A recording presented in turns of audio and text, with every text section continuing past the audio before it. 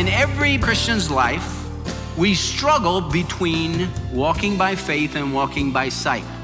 And when you and I struggle with faith and sight, we're looking this way and that way. We're looking at this problem and that problem and what's coming down the pike, and we fail to look up and we fail to factor in God. We have a choice. Are we going to walk by faith or are we going to walk by sight? There is truth, there is love, there is hope that you always dreamed of.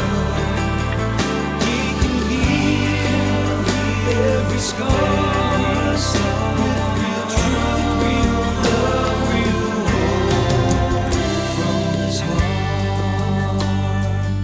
When it concerns dealing with hard situations and difficulties, it's a real temptation to let our human eyes be the source that we use as the guidepost of our decision making. If we see the impossibility at the moment, then there's no way out, right? Absolutely wrong. This is From His Heart with Pastor Jeff Shreve, and in today's inspiring message, he walks us through one of the most devastating times in the history of Israel, where all seemed lost. But God showed them that what is impossible with man is completely possible with God.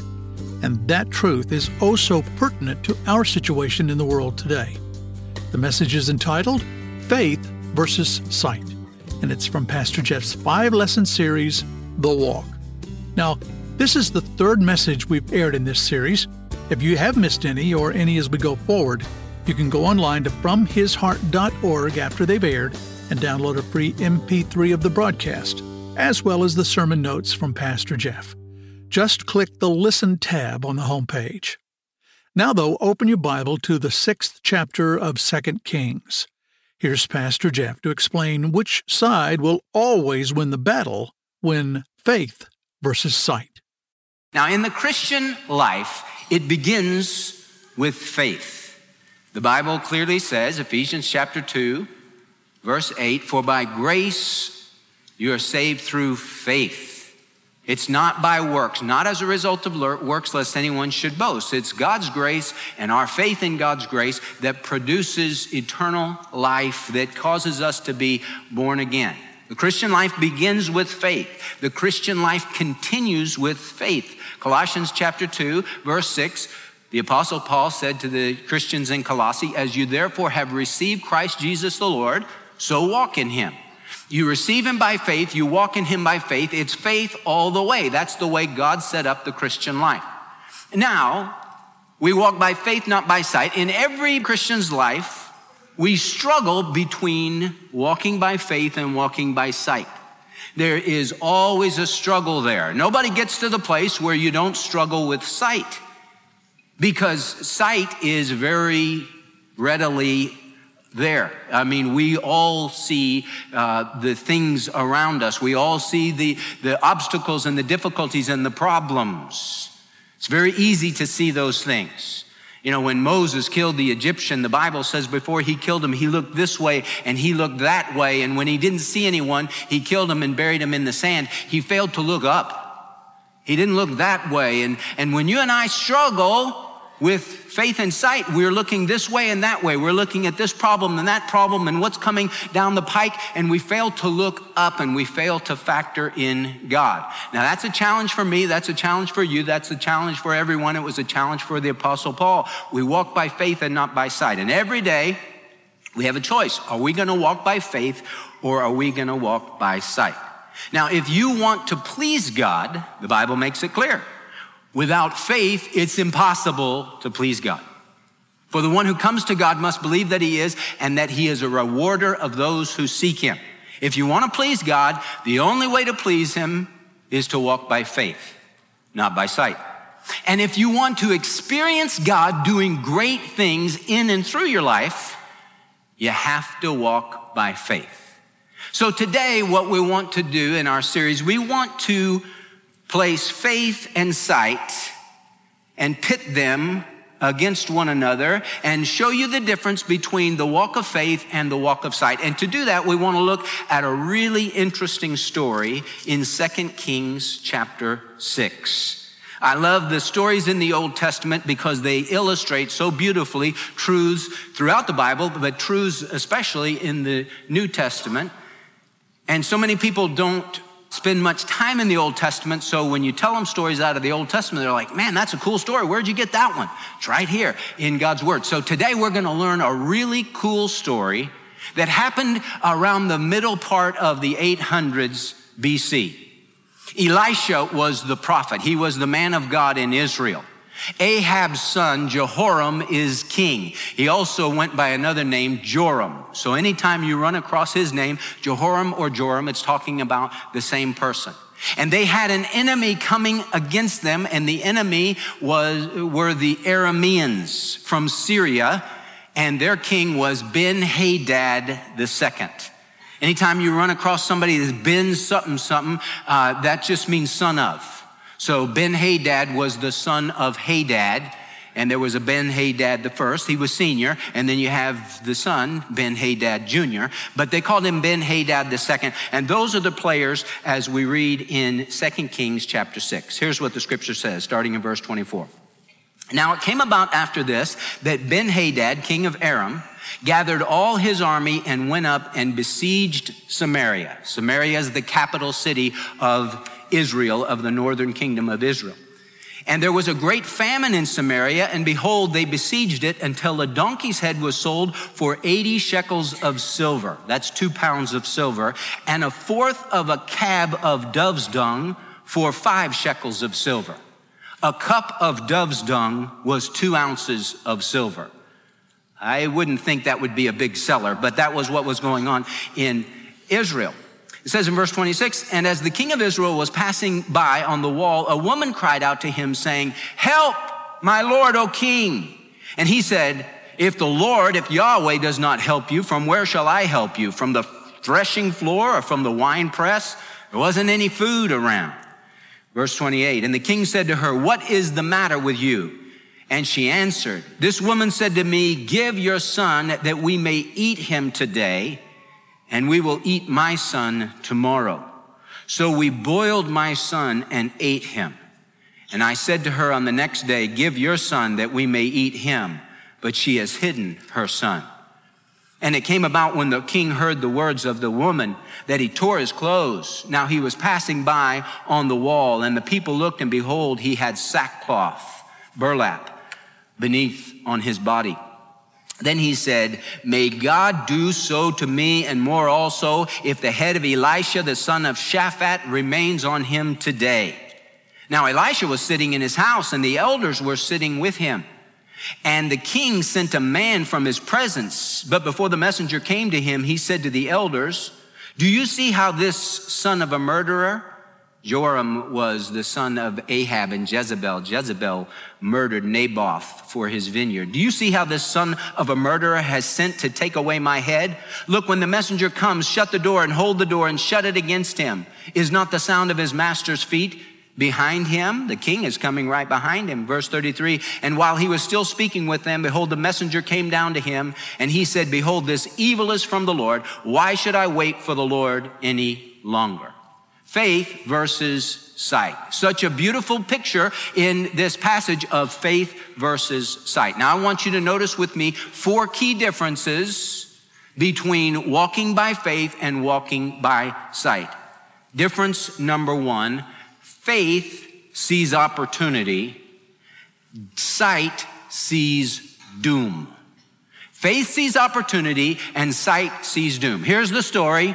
You have the king of the Arameans, Ben-Hadad II, and he leads his troops to surround the city of Samaria, to besiege the city. Now, when you besiege the city, that means that you cordoned off the city with your armies so that no one could get in the city and no one could come out of the city without going through your armies and without being killed. And when you besiege a city, you basically starve that city out. Because if nobody can go in and nobody can come out, eventually the food supply runs out. And when the food supply runs out, the people get desperate. And that was what was happening in Israel. You know, it's supply and demand. When there is no supply, the demand goes way up and the prices go way up. and people were giving 5 pounds of silver for a donkey's head. If you've ever really looked at a donkey's head, there's not a lot of meat on the bone there. There's not a lot to eat there. But you'd rather have a donkey's head than a cup of dove's dung. And they were given 2 pounds of silver for that. It's like, good night. This is horrible, horrible what's going on in Israel. And to make matters worse, then you had this woman who actually boiled her baby, and she and the other woman ate the baby. And she's thinking, well, we'll boil my son today, but tomorrow we'll have your son. And the woman hid her son. And so this woman who lost her son, who ate her son and lost her son because he was now eaten, she's upset. I mean, times are bad in Israel. Faith sees that times are bad, and sight sees that times are bad. What does that say to us today? Hey, circumstances can sometimes get really difficult in life. No doubt they were experiencing really difficult circumstances in life. Really difficult circumstances. I mean, no matter what you're facing today, I think we'd all have to admit it's not as bad as somebody boiling her son and eating him. I mean, that's just beyond comprehension in terms of wickedness and depravity. How could you possibly do that? And you know what's interesting is God had told them hundreds of years before that through Moses in Leviticus chapter 26, in Deuteronomy chapter 28. He said, this is what's going to happen to you if you disobey me. If you go serve other gods, then I'm going to send an army against you, and they're going to surround you, and they're going to starve you out, and you people will even eat your own children. And that's exactly what they did.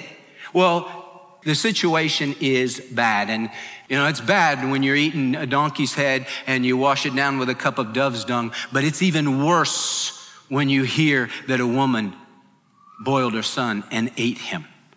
And the king tears his clothes. It's horrible. It's horrible. And both faith and sight recognize, hey, circumstances are bad.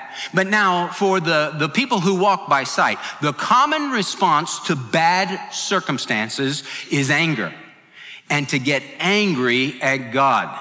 That's the common response. So here's the king, Jehoram or Joram, whatever you want to call him, the same guy. Here's the king, and he hears the situation from the woman, and he tears his clothes. Now, normally that was a sign of tremendous grief. In his case, it's a sign of grief mixed with lots of anger. They said that he was wearing sackcloth. They could see that he was wearing sackcloth under his clothes. Normally, you put on sackcloth when you were humbling yourself before God, it's a sign of repentance. But this guy wasn't repentant at all. Remember, his mom and dad were Ahab and Jezebel, and they were the most wicked king and queen ever that Israel had ever experienced. And that's the family he grew up in, and he's a pagan to the core. And so he's not wearing sackcloth to show that his heart was broken before God. He's just he's doing whatever. It's like, this is really bad. Maybe I'll put on sackcloth. Maybe that'll do something. He's like a lucky rabbit's foot or something. So he tears his clothes and he says these words, may God, verse 31, do so to me and more also if the head of Elisha, the son of Shaphat, remains on him today. I'm going to cut off his head. Now he's mad at God. He says to the woman, what am I supposed to do? God, Yahweh, the Lord, anytime you see Lord all in caps, it's the name Yahweh, the God's covenant name, God's personal name, YHWH. He said, if the personal God Yahweh, your God Yahweh doesn't take care of us, if he's not filling up the wine press with grapes, if he doesn't have any grain in the threshing floor, if there's nothing to eat, what are you looking at? What am I supposed to do? It's God's fault that we don't have provision. It's God's fault that this army is besieging us. Blames God. So I'm mad at God because this is the situation I'm in. And instead of humbling myself before God, I get angry at God. And how do I get back at God? What do I do to get at God? Well, I'll kill God's man. I'll kill Elisha the prophet. Now, his dad, Ahab, did something similar when it came to Elisha's mentor. Elisha's mentor was Elijah with a J. Sometimes you get those confused because they sound so much alike. Elijah and Elisha. Well, Elijah was the prophet when Ahab was king. And Ahab got so mad at Elijah. And when they finally met, he said, "Is it you, you troubler of Israel?" That's what he called Elijah, God's man. And Elijah said, "I'm not the troubler of Israel. You are. You and your wicked family. You are the ones who are troubling Israel. It's because of your sin that there is a famine in the land," because they were experiencing famine during the days of Ahab too. So here is the son, Ahab's son, Jehoram, and he says to Elisha, "You're the troubler of Israel. I'm going to cut off your head." But here's the thing about Elisha. God spoke to Elisha. God revealed things to Elisha. So it's hard to sneak up on the guy. Because every time people tried to sneak up on him, the Lord would say, "Hey, so-and-so's coming up. He's getting ready to sneak up on you, so be ready." So he knew, hey, the messenger's coming, the king's coming, and they're coming to take off your head. And it says this in the Good News Bible, verse 33, "The king arrived and said, 'It's the Lord who has brought this trouble upon us. Why should I wait any longer for him to do something?'" He was mad at God. So that is the situation. The common response to difficulties from sight dwellers is to look at all the situation. You get upset about the situation. You get mad at God. You lash out at somebody who represents God. And you don't do what you need to do, which is to humble yourself, therefore, under the mighty hand of God, that he may exalt you at the proper time. But see, what does a faith person do? What does someone who walks by faith do? He says this: the greater the difficulty, the greater the opportunity. The greater the difficulty, the greater the opportunity for God to do something big. Because I have a big problem. And so the bigger the problem, the bigger the miracle. That's what a person who walks by faith, who's constantly looking up and factoring God into every situation in life. Faith sees the opportunity, sight sees the doom. Second difference. Faith believes the word of God, and sight mocks the word of God. So here you have the king, and he is there at Elisha's place. And chapter 7, verse 1 says this: "Then Elisha said, 'Listen to the word of the Lord. Thus says the Lord, thus says Yahweh, tomorrow about this time, a measure of fine flour shall be sold for a shekel, and 2 measures of barley for a shekel in the gate of Samaria. Tomorrow about this time, no more famine. No more famine. The prices are going down.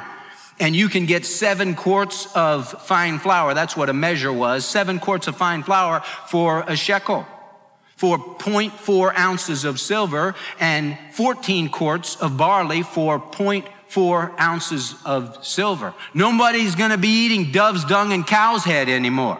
And it's going to happen tomorrow at about this time. The waiting is getting ready to be over. Verse 2, "And the royal officer on whose hand the king was leaning answered the man of God and said," with a sneer, I might add, "Behold, if the Lord should make windows in heaven, could this thing be?" Then Elisha said, "Behold, you shall see it with your own eyes, but you shall not eat of it." Faith believes the word. Doubt or sight mocks the word. Elisha gave the word, and what did the royal officer do? He laughed. He mocked. He sneered. Ha ha, that is impossible. How could that happen? Do you not see the situation? Elisha knew the situation.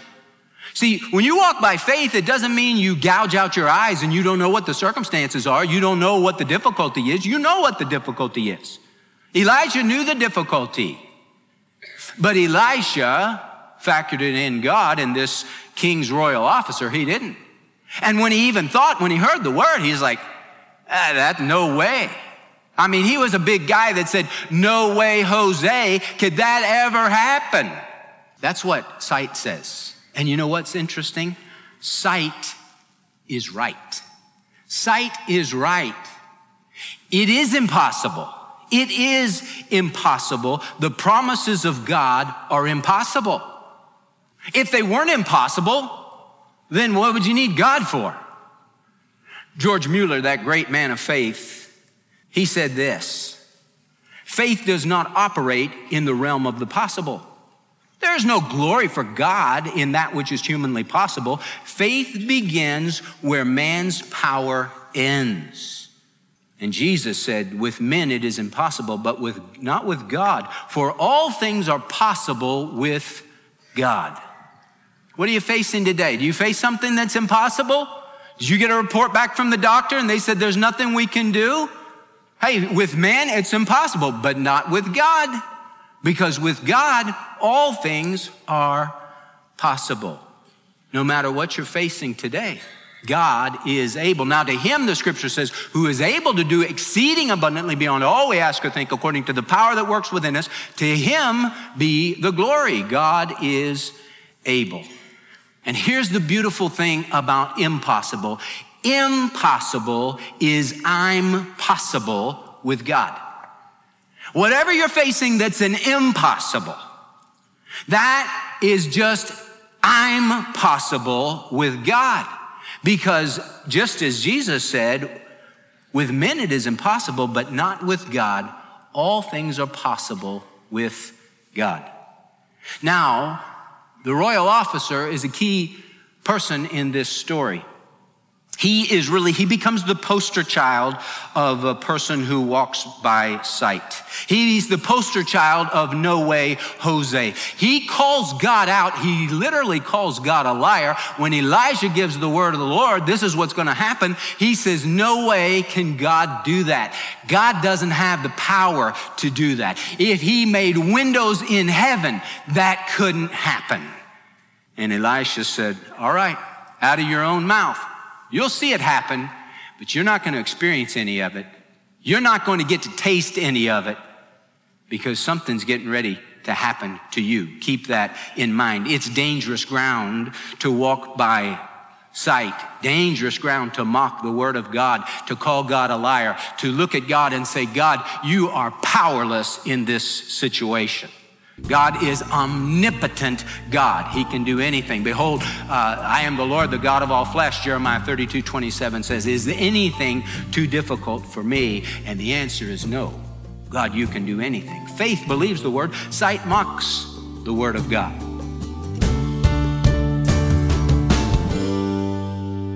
Would you like to learn how to walk by faith? Well, you can do that when you apply the truth that you hear in Pastor Jeff's 5-message series, The Walk. It's available online when you click the Listen tab or go to our online resource center.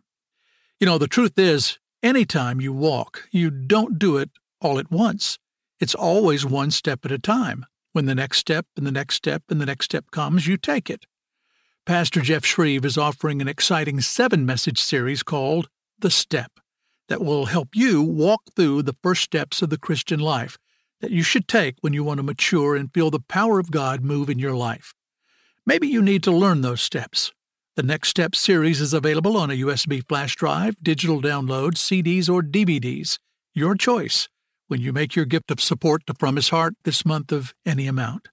To get yours, go online to fromhisheart.org or call 866-40-BIBLE, 866-40-BIBLE to make your gift and request the series, The Next Step. Well, thank you for joining us today on this broadcast, and we trust that you'll join us on Friday when Pastor Jeff Shreve will open up God's Word and share real truth, real love, and real hope from God's heart. Here on From His Heart. There is truth, there is love, there is hope that you always dreamed of. He can heal every scar.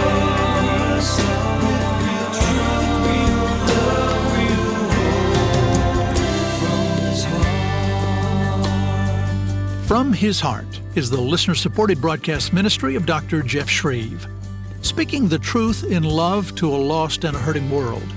Remember, no matter what, God loves you and has a wonderful plan for your life. Find out more at fromhisheart.org.